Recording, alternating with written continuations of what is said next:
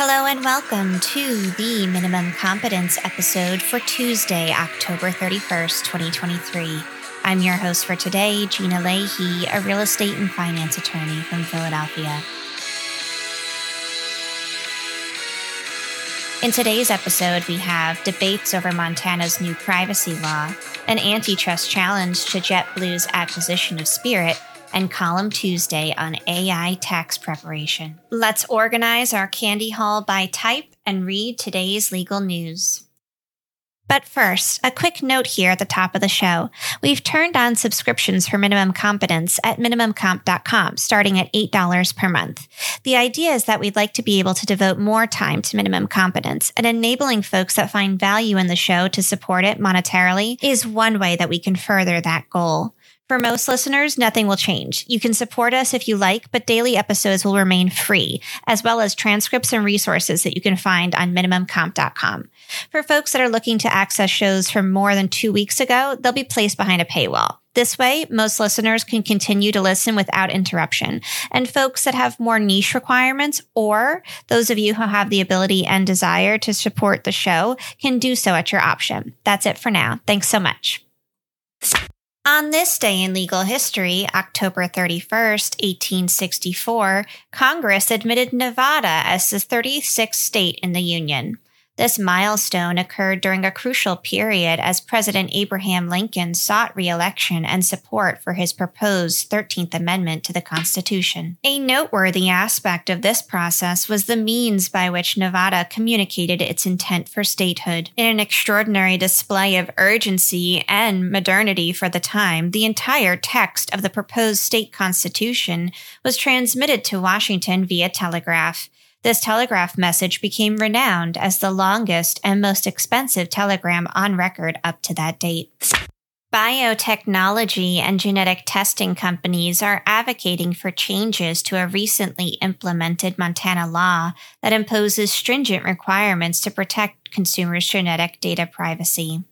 Notable companies involved in this lobbying effort include GSK, 23andMe, and Ancestry.com. These companies argue that the Montana law mandates are unworkable and could hinder genetic research. Montana's law, effective since October 1st, 2023, is part of a broader trend among states to strengthen privacy protections for genetic data. The law goes beyond regulating access to genetic information by insurers and employers and focuses on safeguarding data shared with genetic testing companies. The Coalition for Genetic Data Protection, supported by 23andMe and Ancestry.com, advocates for a policy framework that outlines consumer transparency and consent requirements. Montana's law, however, applies to both consumer genetic testing and entities that collect, use, or analyze genetic data. It does not exempt de-identified data, making it distinct from other state laws. The industry expressed concerns about the broad definition of genetic data, the law's application to hospitals and universities, and the unrealistic consent and disclosure requirements, claiming these concerns could impact clinical trials and research conducted in Montana. The U.S. Department of Justice is going to trial to seek the blockage of JetBlue Airways' $3.8 billion acquisition of Spirit Airlines, an ultra-low-cost carrier, in a bid to preserve competition among low-cost airlines. The trial, taking place in federal court in Boston without a jury, is expected to last about 3 weeks.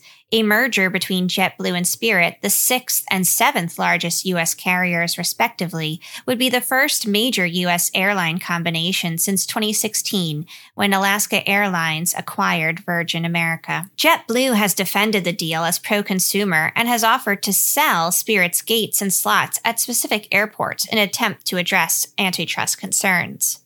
However, the Justice Department claims that the merger would reduce competition, leading to higher fares and reduced choice for consumers. The department alleges that the deal would replace Spirit with a higher-cost airline, costing consumers over $2 billion in higher fares annually.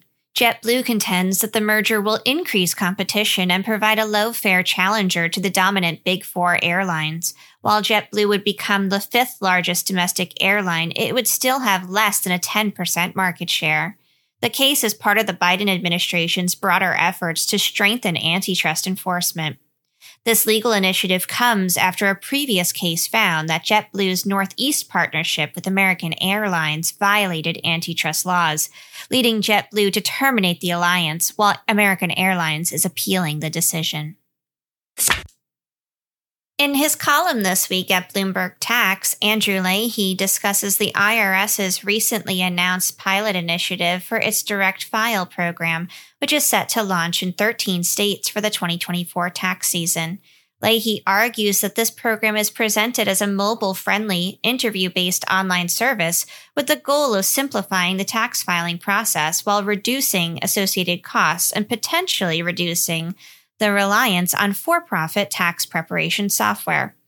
Leahy believes that for-profit tax preparation companies need to adapt to remain relevant. They should offer value-added services such as reviewing calculations, automating error checking, providing audit defense services, and assisting with complex tax situations not supported by direct file. Instead of lobbying against the IRS's program, Leahy suggests that these companies should embrace AI and automation, utilizing artificial intelligence and machine learning to enhance the tax filing process. Leahy sees direct file as a step towards democratizing tax filing, aligning with global standards, and modernizing the tax infrastructure. He suggests that the for-profit tax preparation industry needs to evolve to meet the changing needs and expectations of taxpayers and embrace a collaborative approach with the IRS. Thank you so much for listening to Minimum Competence, your daily news podcast for lawyers. If you're looking for more than minimum competence, links to further reading on all of the topics touched on today are in the show notes. If you have any questions or story suggestions, find us on Mastodon on the esq.social instance. I'm at Gina and my co-host Andrew is at Andrew. The views, thoughts, and opinions expressed in this podcast are those of the host and do not represent those of any organization we may be affiliated with. Nothing here should be construed as legal advice because it isn't. Reviews go a long way towards helping new listeners to find our show. If you have a moment and can leave a rating or review on your podcast player, we'd appreciate it. And if you know someone that might be interested in a story we cover, consider sending them the episode. Minimum Competence is available at minimumcomp.com and wherever you get your finely crafted podcast. If you haven't checked out the website in a while, give it a look.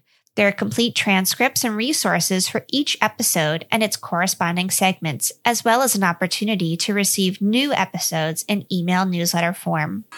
We'll see you back here tomorrow, and until then, give your mama Reese's peanut butter cup. She deserves it.